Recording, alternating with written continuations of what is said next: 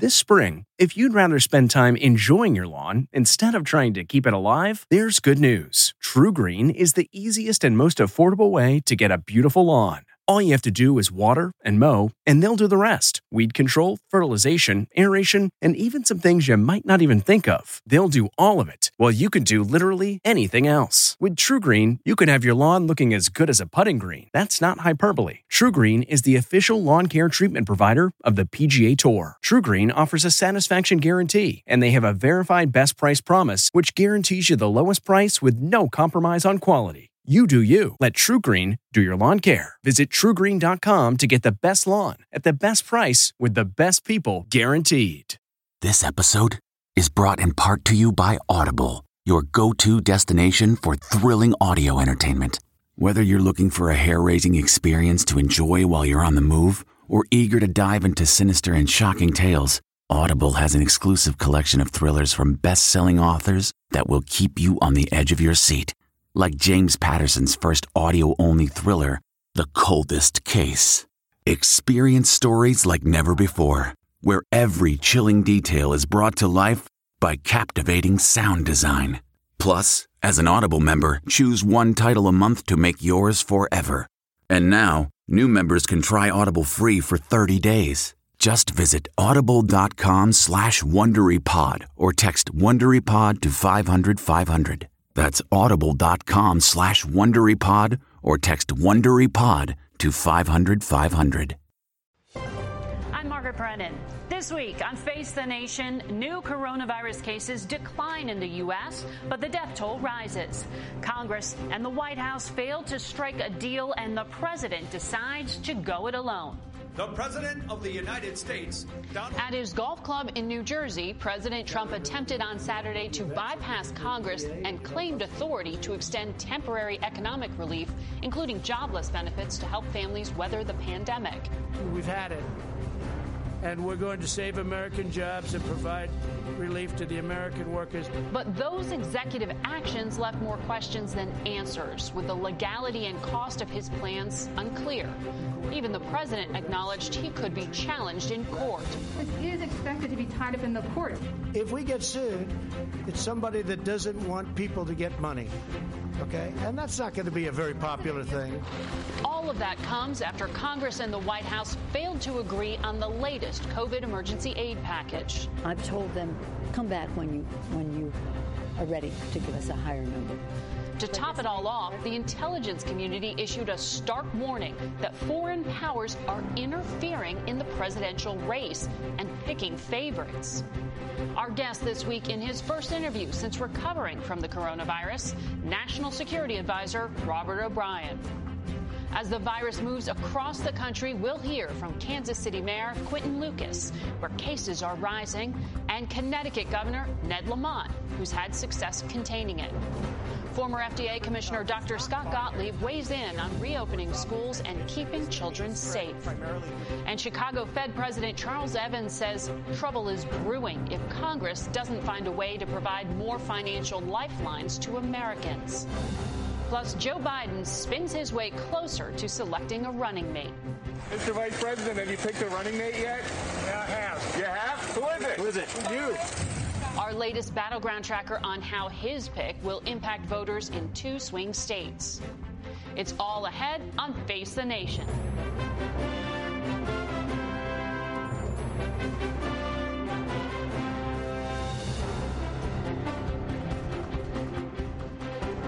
Good morning and welcome to Face the Nation. We're in the middle of a recession and on the doorstep of an election. And millions of out-of-work Americans have just had their unemployment benefits slashed. Congress and the White House have the power to provide the needed help. But this morning, the country's top leaders are nowhere closer to a deal on the next coronavirus aid package. Nationwide, the number of infections is decreasing, but so is testing. For the first time since early March, the number of people tested for the virus declined. And as cases drop in some areas, they increase in others. Our coverage begins with CBS News national correspondent Mark Strassman in Atlanta. Eviction day near Houston for Lisa Predilla and her daughter Ayani. This is beyond Ayani and I know. This isn't about us anymore. This has surpassed us. An eviction crisis looms. COVID's next catastrophic ripple.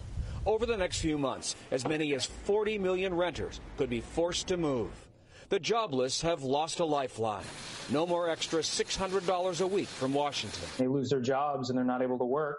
Their ability to pay their bills goes away pretty quick. New COVID cases keep rising quickly in 11 states.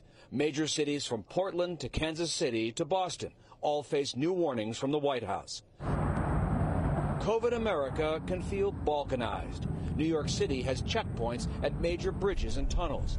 Visitors from 34 states either quarantine for 2 weeks or face fines up to $10,000. It also will spread the word to all New Yorkers and all visitors that this is really, really serious. In COVID-hot Florida, this gym owner was arrested for the third time. He refuses to make customers working out wear masks. Chicago's enforcing a mask mandate. Up to $2,500 fines for businesses that ignore it. This is a make-or-break moment for the state of Illinois. Health experts agree more testing and faster results would help. But nationally, testing dropped by roughly 500,000 in the last week. One big reason, the backlog in testing labs. And common sense is always the wild card. This is Sturgis, South Dakota, a bike jamboree for up to 250,000 people. More Harleys than masks at one of the biggest public gatherings since America's contagion began. After a week when 7,000 Americans died from COVID, some good news. The CDC now predicts that deaths from the virus will actually decrease over the next 4 weeks. But for that to happen, we're all going to have to fight off another epidemic, COVID fatigue. Margaret? Mark Strassman in Atlanta. Thank you. We go now to the White House and President Trump's national security advisor, Robert O'Brien. This is his first interview since recovering from coronavirus. Good morning to you, Ambassador. We have just hit 5 million cases in this country. You were a lucky one. You recovered. How are you feeling, and do you have after effects? Well, it's always great to be back on your show, Margaret, but it's especially good to be back now. And look, I've recovered fully, and I'm very, very grateful. I was blessed and had a light case. I want to thank the White House medical team and Dr. Sean Conley for their great care while I suffered through this virus. And I also want to thank my colleagues, from the president, the vice president, everyone down, who was so supportive of me personally. And I hope that anyone else who's suffering from coronavirus, who's away from work, who's quarantined, has the same level of support from their colleagues at their office as I did from mine. So. It's great to be back, and I've been very blessed. But this is a tough thing. It's a nasty virus, and it's done great damage to our country. And my heart goes out to the folks who didn't make it. I was fortunate, but there are a lot of people who didn't make it, and there are a lot of people who are suffering greatly as a result of this virus. And having been through this, my heart really goes out to them. Well, not all Americans receive the kind of elite care that you were able to, unless you work in Major League Baseball or at the White House, you don't have access to regular asymptomatic testing. That's just not where we are as a country. How long before the average American can get that? Well, we're working on testing, and I think what's happened with testing in America is really a miracle. I mean, there's no country in the world that comes close to what America is doing on testing. But we're working on getting more testing out there, and our great American companies are coming up with faster tests, more mobile tests, and we need to get testing out there. But it's not just We were supposed to be at 5 million tests a day at this point. We're not nearly that. In fact, we're now at 5 million infections as a country. Well, we've had a lot of infections as a country, and again, this is something we need to keep in mind. I mean, this came out of China, and we've been fighting it ever since. The whole world's been fighting it, and there have been hundreds of thousands or maybe over 1 million people worldwide who've been killed as a result of this virus, and we've got to remember where it came from, but we're going to fight like heck. We're working hard on vaccines. We're working hard on testing machines that are portable and fast so that people around the country can be tested quickly. We're working on therapeutics. I mean, I'm so impressed with our scientists and our doctors and our first responders and the folks who are attacking this disease, and God bless them all. Well, we know now that Congress and the White House were unable to come to this agreement on more funding for things, including a boost to testing. We also, because there's no agreement, don't have that boost to election security funding that Democrats were asking for. Ambassador, this country has never voted in a pandemic. Don't you need a boost to election security for states across this country? Don't you need more money before November? Well, we're working on that with Congress, and what's really a shame, and you had a piece in your lead up to my conversation with you about the eviction that was taking place. I mean, we have people that are going to be facing eviction, and the president took executive action because Congress wouldn't come forward to help people who are being evicted. So the president on election took security, action. that was not actually included in these executive actions. Are you saying you do expect a bill to pass before November?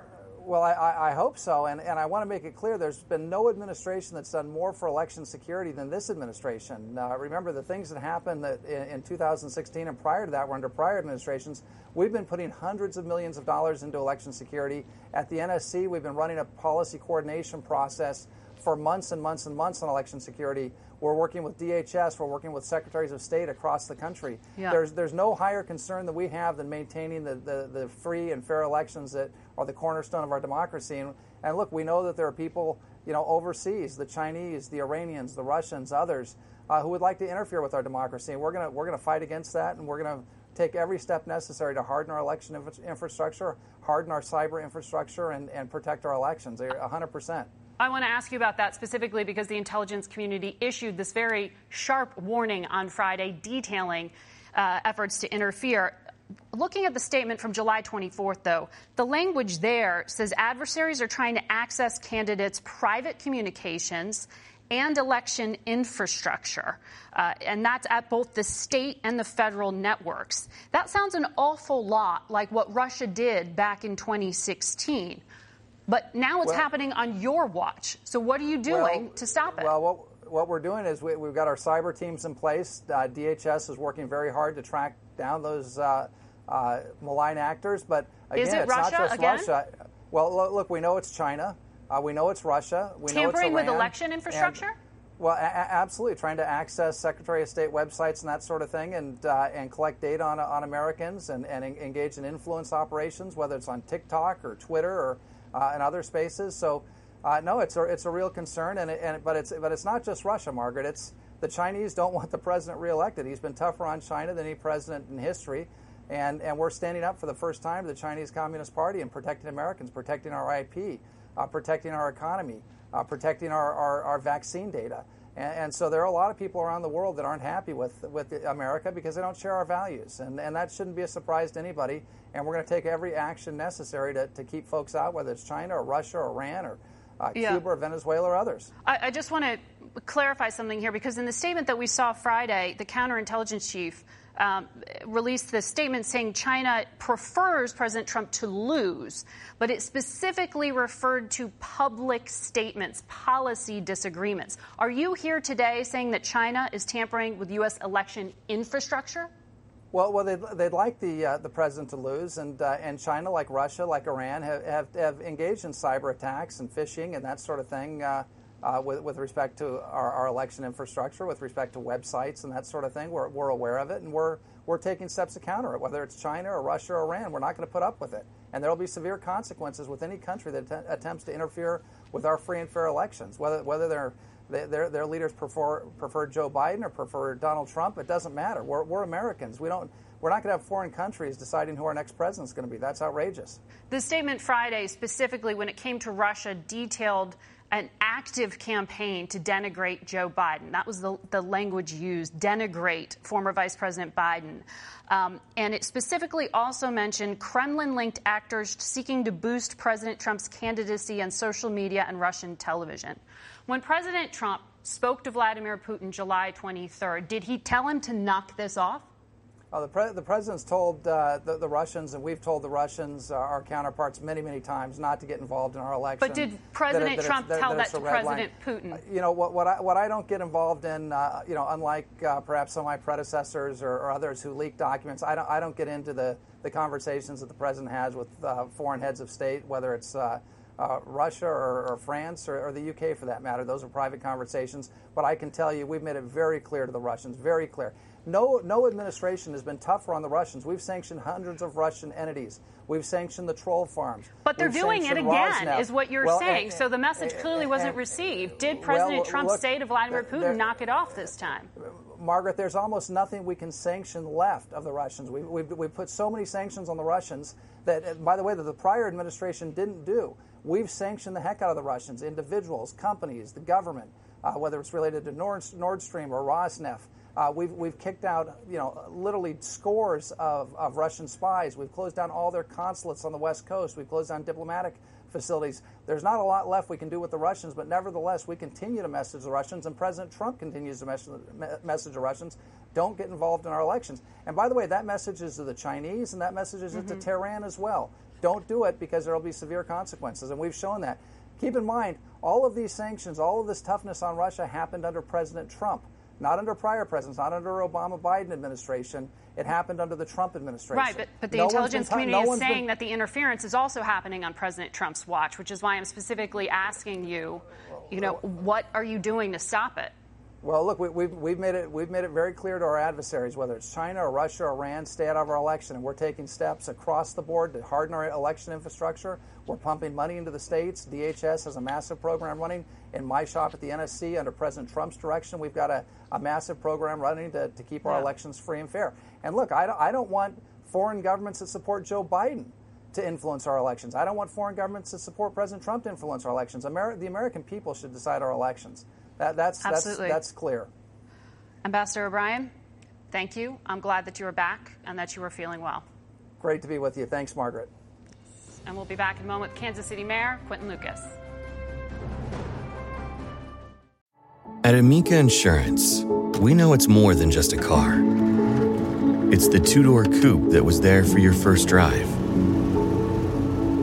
the hatchback that took you cross-country and back, and the minivan that tackles the weekly carpool. For the cars you couldn't live without, trust Amica Auto Insurance. Amica. Empathy is our best policy. We now go to Kansas City, Missouri, one of 10 areas in the U.S. that the White House Coronavirus Task Force is concerned about. Mayor Quinton Lucas is in Kansas City. Good morning to you. Good morning. I understand Dr. Deborah Birx spoke to you on Monday and said Kansas City is a potential hotspot for rising infections, really looking at young people, 20 to 29, as rising in the infection rate. What is fueling this spread? Well, we're seeing a lot of activity that has been against public health advice, not just people who've congregated in bars and restaurants, but also informal spread, as we've called it in Kansas City. House parties of up to hundreds of people, a lot of backyard parties, and a lot of folks in families and other informal settings that aren't following social distancing rules, aren't wearing masks, and that has helped fuel the spread both here and in the states around us. Now, I know the White House has recommended that you bring things like capacity in bars down to 25% from where you already have it. Why haven't you done that?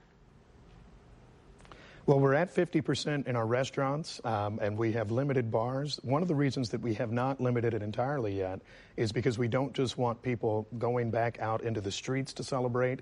And this is really kind of our summertime challenge, that we have folks that are congregating in large groups already. In some ways, informal spread presenting greater threats because none of these places are following rules. All of them have a large amount of spread, but we are evaluating limiting both restaurants and bar capacity to avoid some of the spikes you saw in places like Houston and Phoenix and in the state of Florida. So you may be doing this even though there may be an economic hit that comes with it.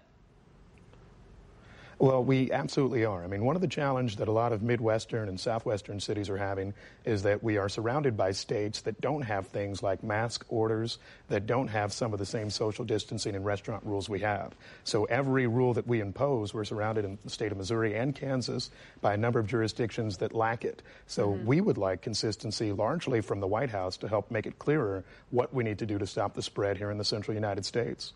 Well, the White House is saying wear a mask. The White House is also saying, as we said there, bring those capacities down. And on the letter you sent, I want to ask you about to the president this week. You were one of a number of mayors who asked specifically for more funding, $250 billion to be given to cities of all sizes. This was not in the executive orders that the president signed, and we know deals in Congress appear to be on hold. So how is your city going to get the money it needs, and at what cost do these cuts come?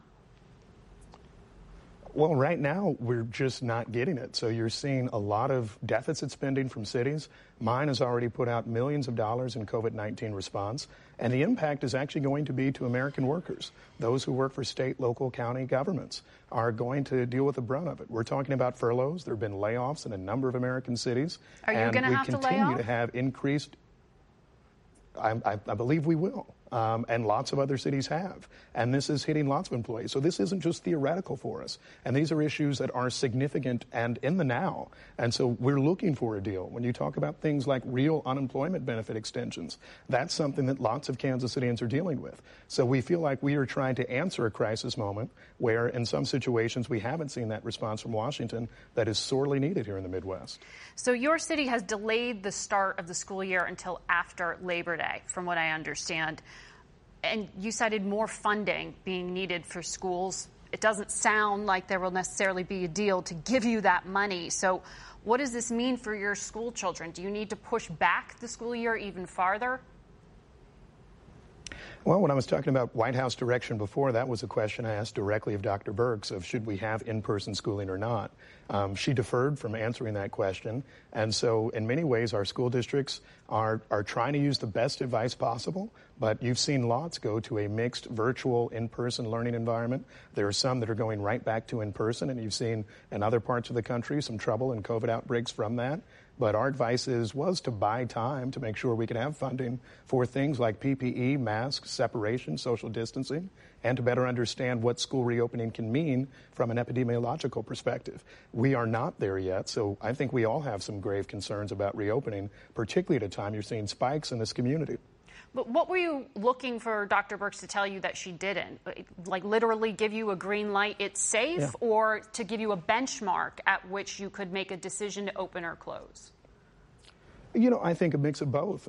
First of all, benchmarks are always helpful. We had asked for additional information, some written documentary information that we could share with the public in places like Kansas City. We did not receive that, although I did appreciate the call. And then I do think that, frankly, every parent, every teacher, everyone in America is saying, is it safe? You know, I'm a lawyer by training. I talk to doctors and healthcare professionals here, but these are calls necessarily that sometimes mayors may not be equipped to make, or some governors. So I do think that looking at the most medical evidence and information we have nationally to see what a direction broadly on schools is should be the guide for reopening schools, not just the different politics state to state and city to city, which is what we're seeing in my part of the country. And very quickly, there's a 14-day backlog in testing in your city. How do you fix that? Money. We need more resources to get more testing, to get faster testing through. That's the biggest challenge, and we're going to continue to see this spread unless we get more testing efficiently for people. So I think money, a solution out of Washington, is key for not just mine, but all American cities. Mr. Mayor, thank you for your time this morning. We'll be right back with a look at new numbers from our CBS News Battleground Tracker. What makes a life a good one? Is it the adventure you have? Or the friends you find along the way? Maybe it's pursuing your passion while striving to protect, defend, and save what you believe in every single day. So, what makes a life a good one? In the Coast Guard, we think it's all of the above and more, but you'll have to find out for yourself. Visit gocoastguard.com to learn more. This morning, we have a new poll that looks at the presidential race in Pennsylvania and Wisconsin. Late on election night in 2016, it was these two states that put Donald Trump over the top and secured his victory over Hillary Clinton. But today, former Vice President Biden is up by 6 points in both states, according to our CBS Battleground Tracker. We asked CBS News Elections and Surveys Director Anthony Salvanto what is putting Biden in the lead there. Well, it's concern about the president's handling of COVID that is outweighing any edge he might have on handling the economy. Let me unpack that a little bit. There still seems to be some goodwill towards the president and his handling of the economy for voters looking back at how the economy was before the outbreak, specifically things like manufacturing jobs in these states, they say returning rather than leaving. That was a key campaign promise. But when you look at the way the president has such negative ratings on handling COVID, specifically parents concerned that Their kids are going back to school, that the schools they don't want to reopen fully. They feel like the administration is pressuring for that, feeling like the administration is not doing enough to combat the virus. And then that is more closely associated with vote than any views on the economy. You see specifically the feeling that Joe Biden would do a better job handling the outbreak, and then the feeling that Joe Biden is more attuned to the needs and concerns of a lot of these voters. So Biden is swinging a lot of voters, independents who voted for Donald Trump the last time. And when you look at what's changed since 2016, which you mentioned, well, Donald Trump won these states based on a lot of voters who were looking for change. When they look back now, they tell us this is not necessarily what they expected. In fact, more say that things have gone worse than things have gone better. And that's kind of your classic voting calculus at play right now, Margaret. And since we expect former Vice President Joe Biden to announce his running mate sometime this week, our Battleground Tracker also surveyed how important that decision is to voters. Many voters, 38% in Pennsylvania and 44% in Wisconsin, said Biden's choice for vice president is important to them. It is even more so for those who say they're currently not voting for Biden but could consider him. For more analysis from Anthony Salvanto and further results, go to cbsnews.com/polls. We'll be right back with CBS News correspondent Adriana Diaz, who takes a look at what it's like going back to school during a pandemic. Stay with us. The comfort of your favorite seat is now your comfy car selling command center, thanks to Carvana. It doesn't get any better than this. Your favorite seat's the best spot in the house. Make it even better by entering your license plate or VIN and getting a real offer in minutes. There really is no place like home. And speaking of home, Carvana will pick up your car from yours after you finalize your offer. Visit Carvana.com or download the app and sell your car from your comfy place.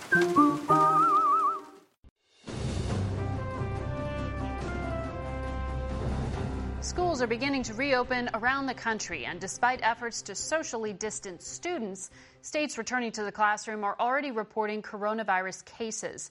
CBS News' correspondent Adriana Diaz is in Chicago, where earlier this week, that city's mayor said in-person learning is too risky for area public schools. For schools reopening tomorrow, the routine morning drop-off will be masked by something new. You got to find the right one to breathe right.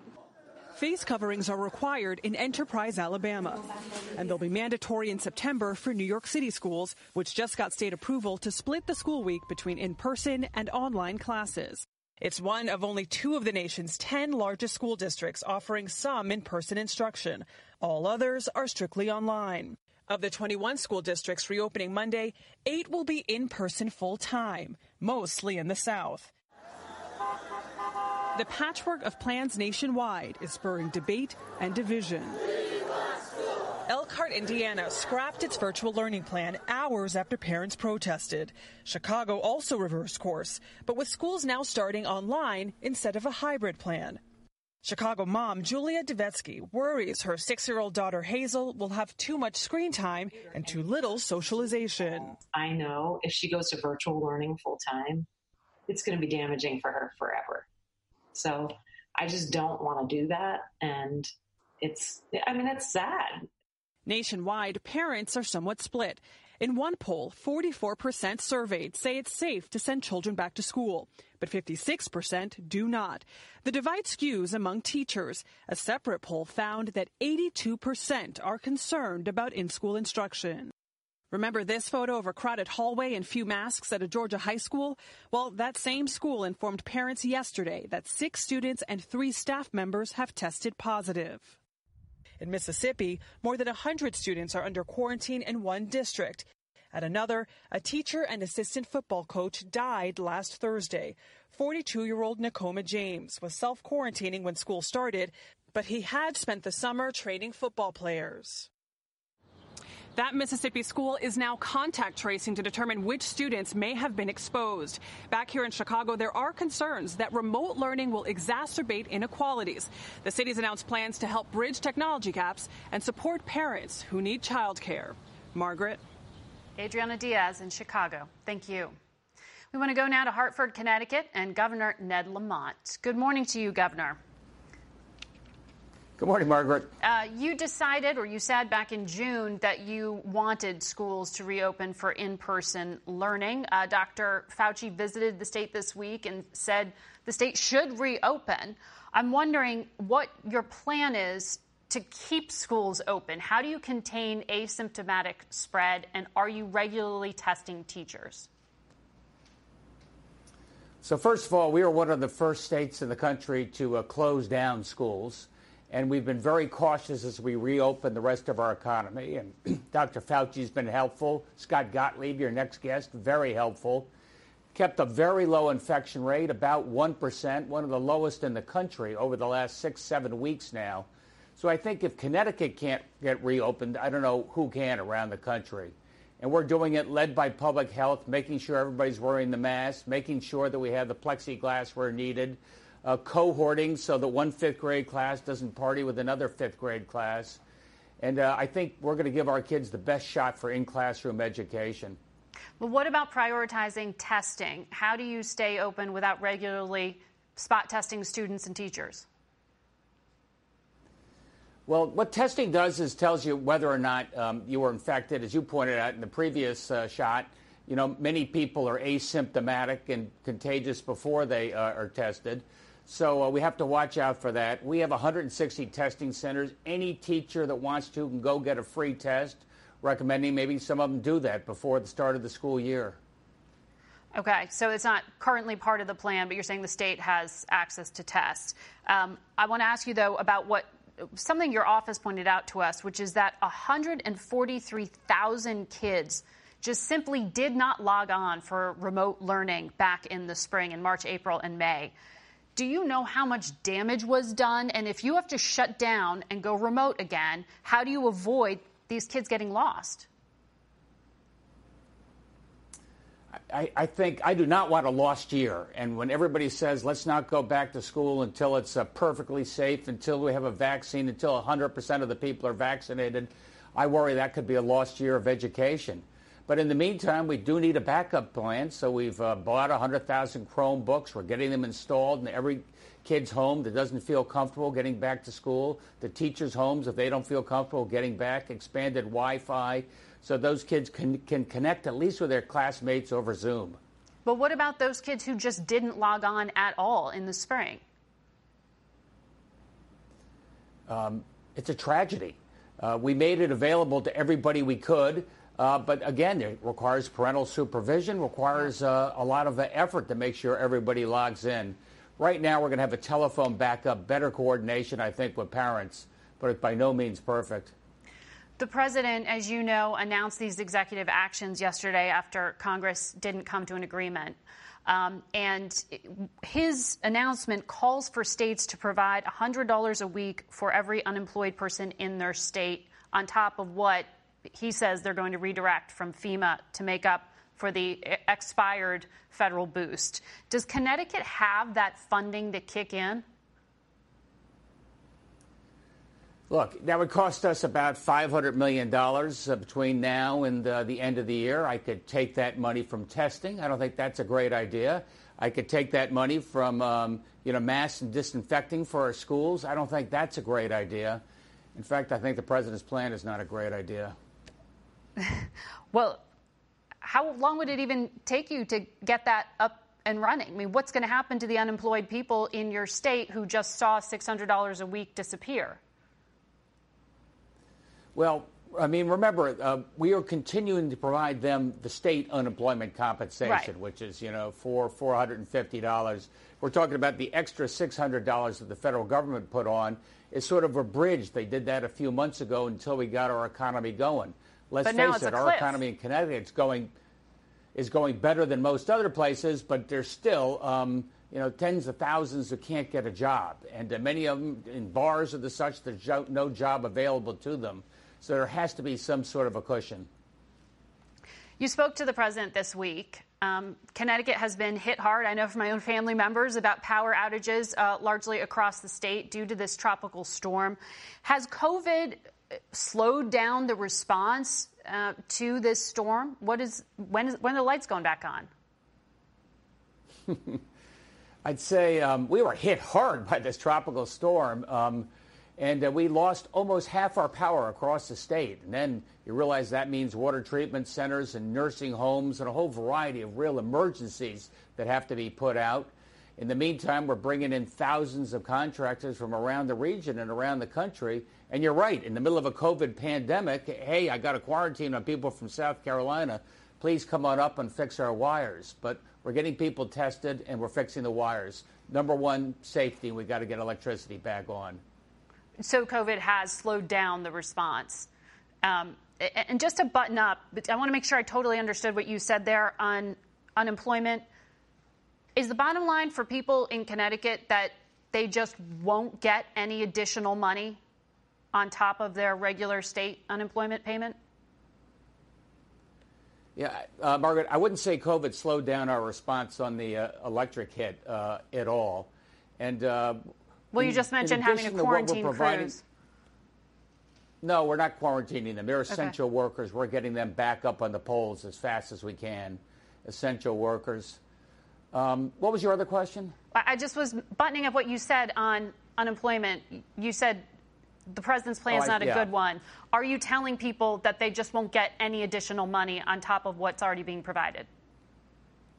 Well, they're certainly going to get additional support from the state of Connecticut. I would like to see the federal government step up, extend the unemployment true-up a little bit longer, let people get on their feet. What I'm doing here at the state level is, in particular, rent relief. I've got, tens of thousands of people who fear eviction. We have an eviction moratorium. We put money in place to help them negotiate with their landlord so they can start, paying down their overdue to the landlord. All right. Governor Lamont, good luck to you. Thank you for your time. We'll be right back with Dr. Scott Gottlieb. Stay with us. Worried about letting someone else pick out the perfect avocado for your perfect impress-them-on-the-third-date guacamole? Well, good thing Instacart shoppers are as picky as you are. They find ripe avocados like it's their guac on the line. They are milk expiration date detectives. They bag eggs like the 12 precious pieces of cargo they are. So let Instacart shoppers overthink your groceries so that you can overthink what you'll wear on that third date. Download the Instacart app today to get free delivery on your first 3 orders, while supplies last. Minimum $10 per order. Additional terms apply. Welcome back to Face the Nation. We go now to former FDA Commissioner Dr. Scott Gottlieb. He joins us from Stamford, Connecticut this morning. Good morning to you. I know you've been dealing with power outages in Connecticut as well. So I thank you for coming on today. I want to ask you this overall number. It seems stunning. 5 million coronavirus cases in the United States. 2.5 weeks ago, you predicted that by the end of the year, we could be at 300,000 deaths.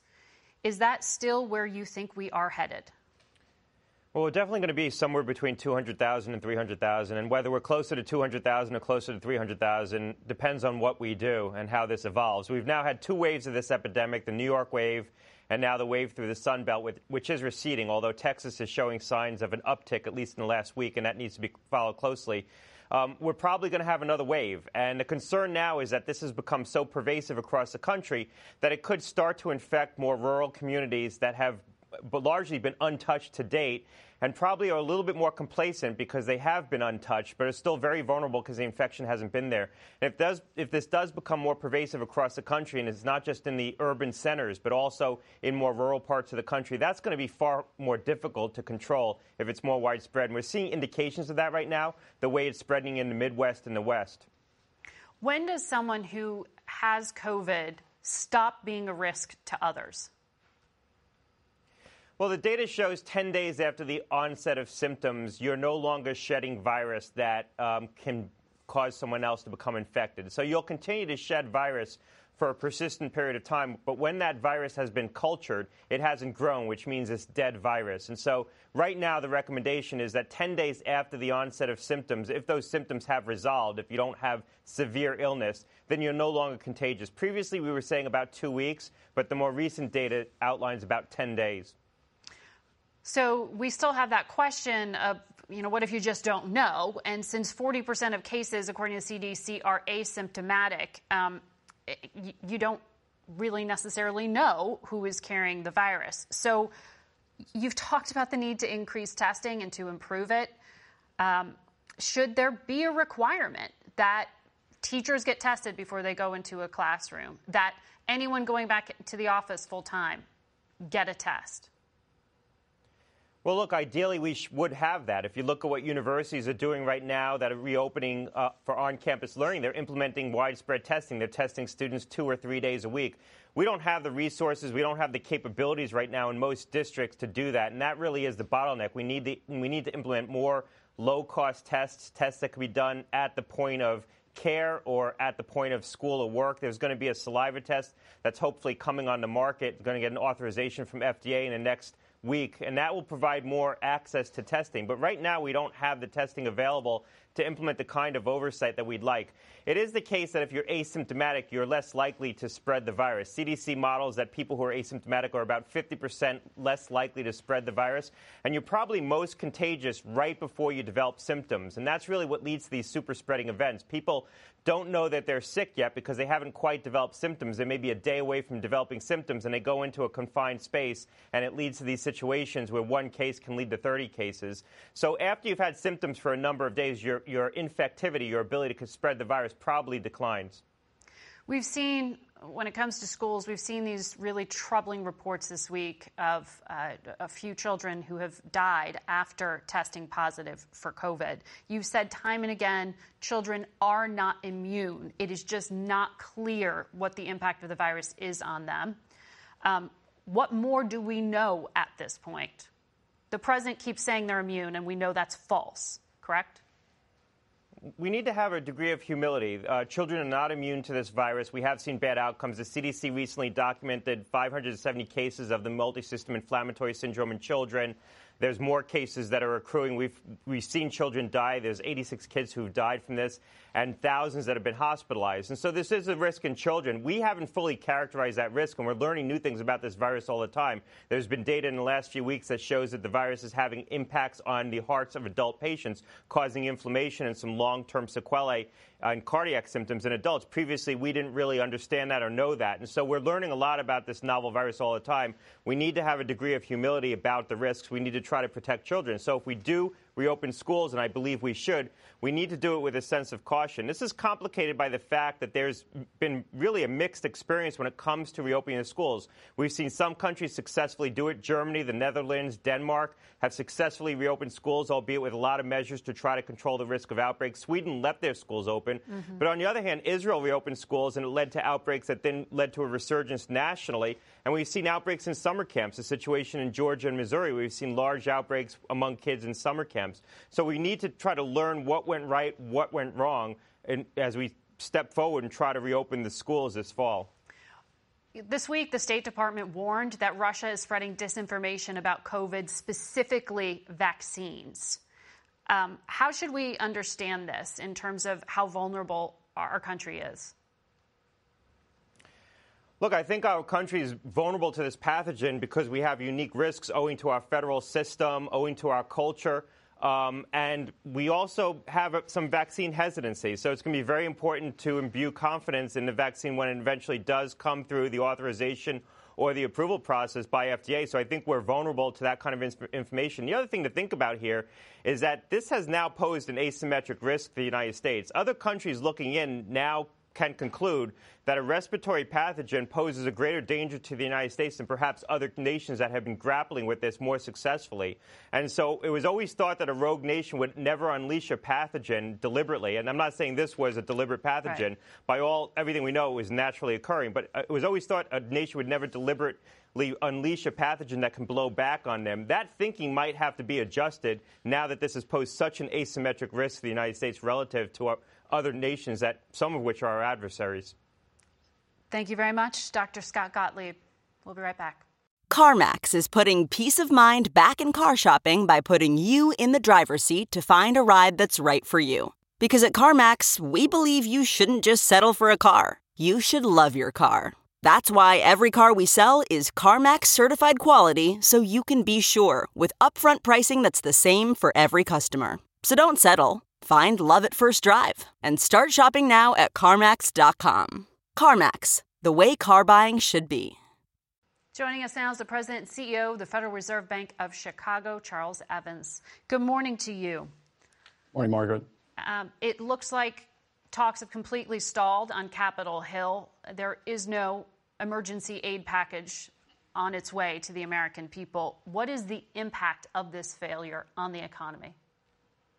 Well, I think that's a very important and unfortunate development. I would say that fiscal policy has been unbelievably important in supporting the economy during the downturn that we've been experiencing. The economy closed down in March and April, and fiscal policy swung into action very quickly with the CARES Act, and that's helped ensure that people could stay at home, be safe, pay their rent, increase food security, all kinds of things for vulnerable populations. And now that continues to be important because we've not got control over the virus spread. I think that public confidence is really important, and another support package is really incredibly important. Yeah, you said it's not the job of central bankers like yourself. It's up to fiscal policy, the lawmakers.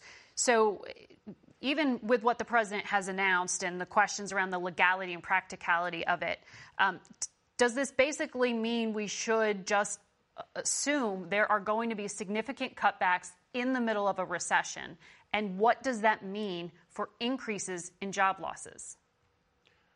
You know, as you look at the economic outlook, there are some negative scenarios, and the ones that are, most pessimistic involve not supporting state and local governments. I think you heard the Connecticut governor say that if he has to put 25% support against the president's executive order support for unemployment insurance, then that's going to cut back on other things. States have to balance their budgets.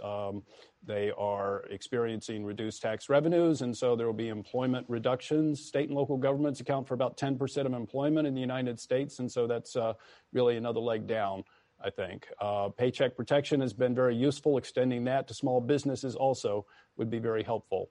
In Chicago, we've had some panels. We've talked to people in neighborhoods, middle-income, minority neighborhoods, and according to Stacey Young, the Preservation Project, she's indicated that unemployment insurance has really helped low-income workers pay their rent. They've been able to, in those neighborhoods, small businesses or landlords, and so that keeps the money in the neighborhoods and provides better food security. I think that, as Scott Gottlieb just mentioned, it also spills over to rural and exurb areas too, because they're also hard hit. So it's, widespread support could be very beneficial. So the official unemployment rate is at 10%. What do you think the actual is, and where do you think it's headed, given what you just laid out? Undoubtedly, it is somewhat higher. It doesn't capture all the people who'd really like to work and somehow don't fill out the surveys right. I think there's a percentage point discrepancy. I think there's a huge amount of inequality as it's experienced according to different racial groups. And so black unemployment is over 14%, Hispanic unemployment is over 12%, white unemployment is 9%. So that inequality gap has persisted. And I think that providing more support, the Fed has been providing accommodation. I think if we got the kind of support that we needed as quickly as possible, got control of the virus, perhaps all the people who were sent home to stay safe could be brought back by their previous employers. We are down 12.9 million jobs since February. If most of those could go back, we could enjoy low unemployment like we experienced at the end of 2019. To that point, your colleague in Minneapolis, Neil Kashkari, was on this program last week, and he called for a month or 6-week shutdown to get the kind of contact tracing in place to do what the Northeast has been able to do. Do you agree that is what is needed? I think a very strong program like that would have the opportunity to get on top of the virus, but it would come at quite a lot of hardship for small businesses. It would require tremendous fiscal support. If the national U.S. government were willing to do that, I think we could knock down the virus spread the way that Scott Gottlieb and others have said is so essential. What we need is public confidence so that people feel good about going back to work. They feel safe. They can go out to retail establishments and enjoy leisure and hospitality and activities, put more people back to work. So while that could work, I'm not optimistic that would be actually adopted. So I think that resources for testing, tracing, isolating people, trying to get control of the virus so that we can get it down and then go back to enjoy the type of activities that in Germany they're experiencing and in Asia. Yeah. Thank you very much, Mr. Evans, for laying out for us what you're seeing out there. We will be right back. Okay, picture this. It's Friday afternoon when a thought hits you. I can spend another weekend doing the same old whatever, or I can hop into my all-new Hyundai Santa Fe and hit the road. With available H-Track all-wheel drive and 3-row seating, my whole family can head deep into the wild. Conquer the weekend in the all-new Hyundai Santa Fe. Visit HyundaiUSA.com or call 562-314-4603 for more details. Hyundai, there's joy in every journey. Before we leave you today, we want to take a moment to remember the life of a trailblazer in journalism and a member of our Face the Nation family. Mary Hager, the mother of our executive producer of the same name, passed away on Tuesday. She was one of the first female reporters at the Palo Alto Times and later worked at Newsweek magazine here in Washington, covering science, medicine, the environment, and space. Her daughter and our executive producer says her mother was both the smartest and the kindest person she had ever known, and she will be dearly missed. That's it for us today. Thank you all for watching. Until next week, for Face the Nation, I'm Margaret Brennan. Today's guests were National Security Advisor Robert O'Brien, Kansas City Mayor Quentin Lucas, Connecticut Governor Ned Lamont, former FDA Commissioner Dr. Scott Gottlieb, and Chicago Fed President Charles Evans. The executive producer of Face the Nation is Mary Hager. This broadcast was directed by Allison Hawley. Face the Nation originates from CBS News in Washington. For more Face the Nation, we're online at facethenation.com, and you can follow Face the Nation and CBS Radio News on Twitter and Instagram. Face the Nation is also rebroadcast on our digital network, CBSN, at 11 a.m., 3 p.m., and 6 p.m. Eastern every Sunday. Hi, this is Jill Schlesinger, CBS News business analyst, certified financial planner, and host of the Money Watch podcast. This is the show where your money is not scary. It is a show that's all about you.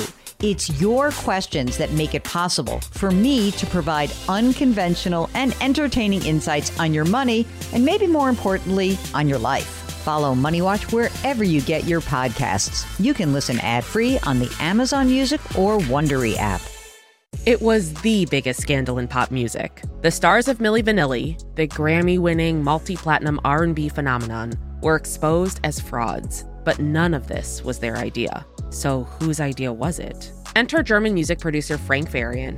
He saw the success of acts like Michael Jackson and Prince, and he wanted in, no matter the cost. So he devised the perfect pop heist. Two once-in-a-lifetime talents who were charismatic, full of sex appeal, and phenomenal dancers. The only problem? They couldn't sing. But Frank knew just how to fix that. Wondery's new podcast, Blame It on the Fame, dives into one of pop music's greatest controversies and takes a never-before-heard look at the exploitation of two young Black artists. Milli Vanilli set the world on fire, but when the truth came out, Rob and Fab were the only ones who got burned. Looking back now, it's hard not to wonder, why did everyone blame them and not the man pulling the strings? Follow Blame It on the Fame, Milli Vanilli, on the Wondery app or wherever you get your podcasts. You can binge all episodes of Blame It on the Fame early and ad-free right now by joining Wondery Plus. A story of betrayal you would struggle to believe if it wasn't true. Listen to Blood is Thicker, The Hargan Family Killings, early and ad-free on Wondery Plus.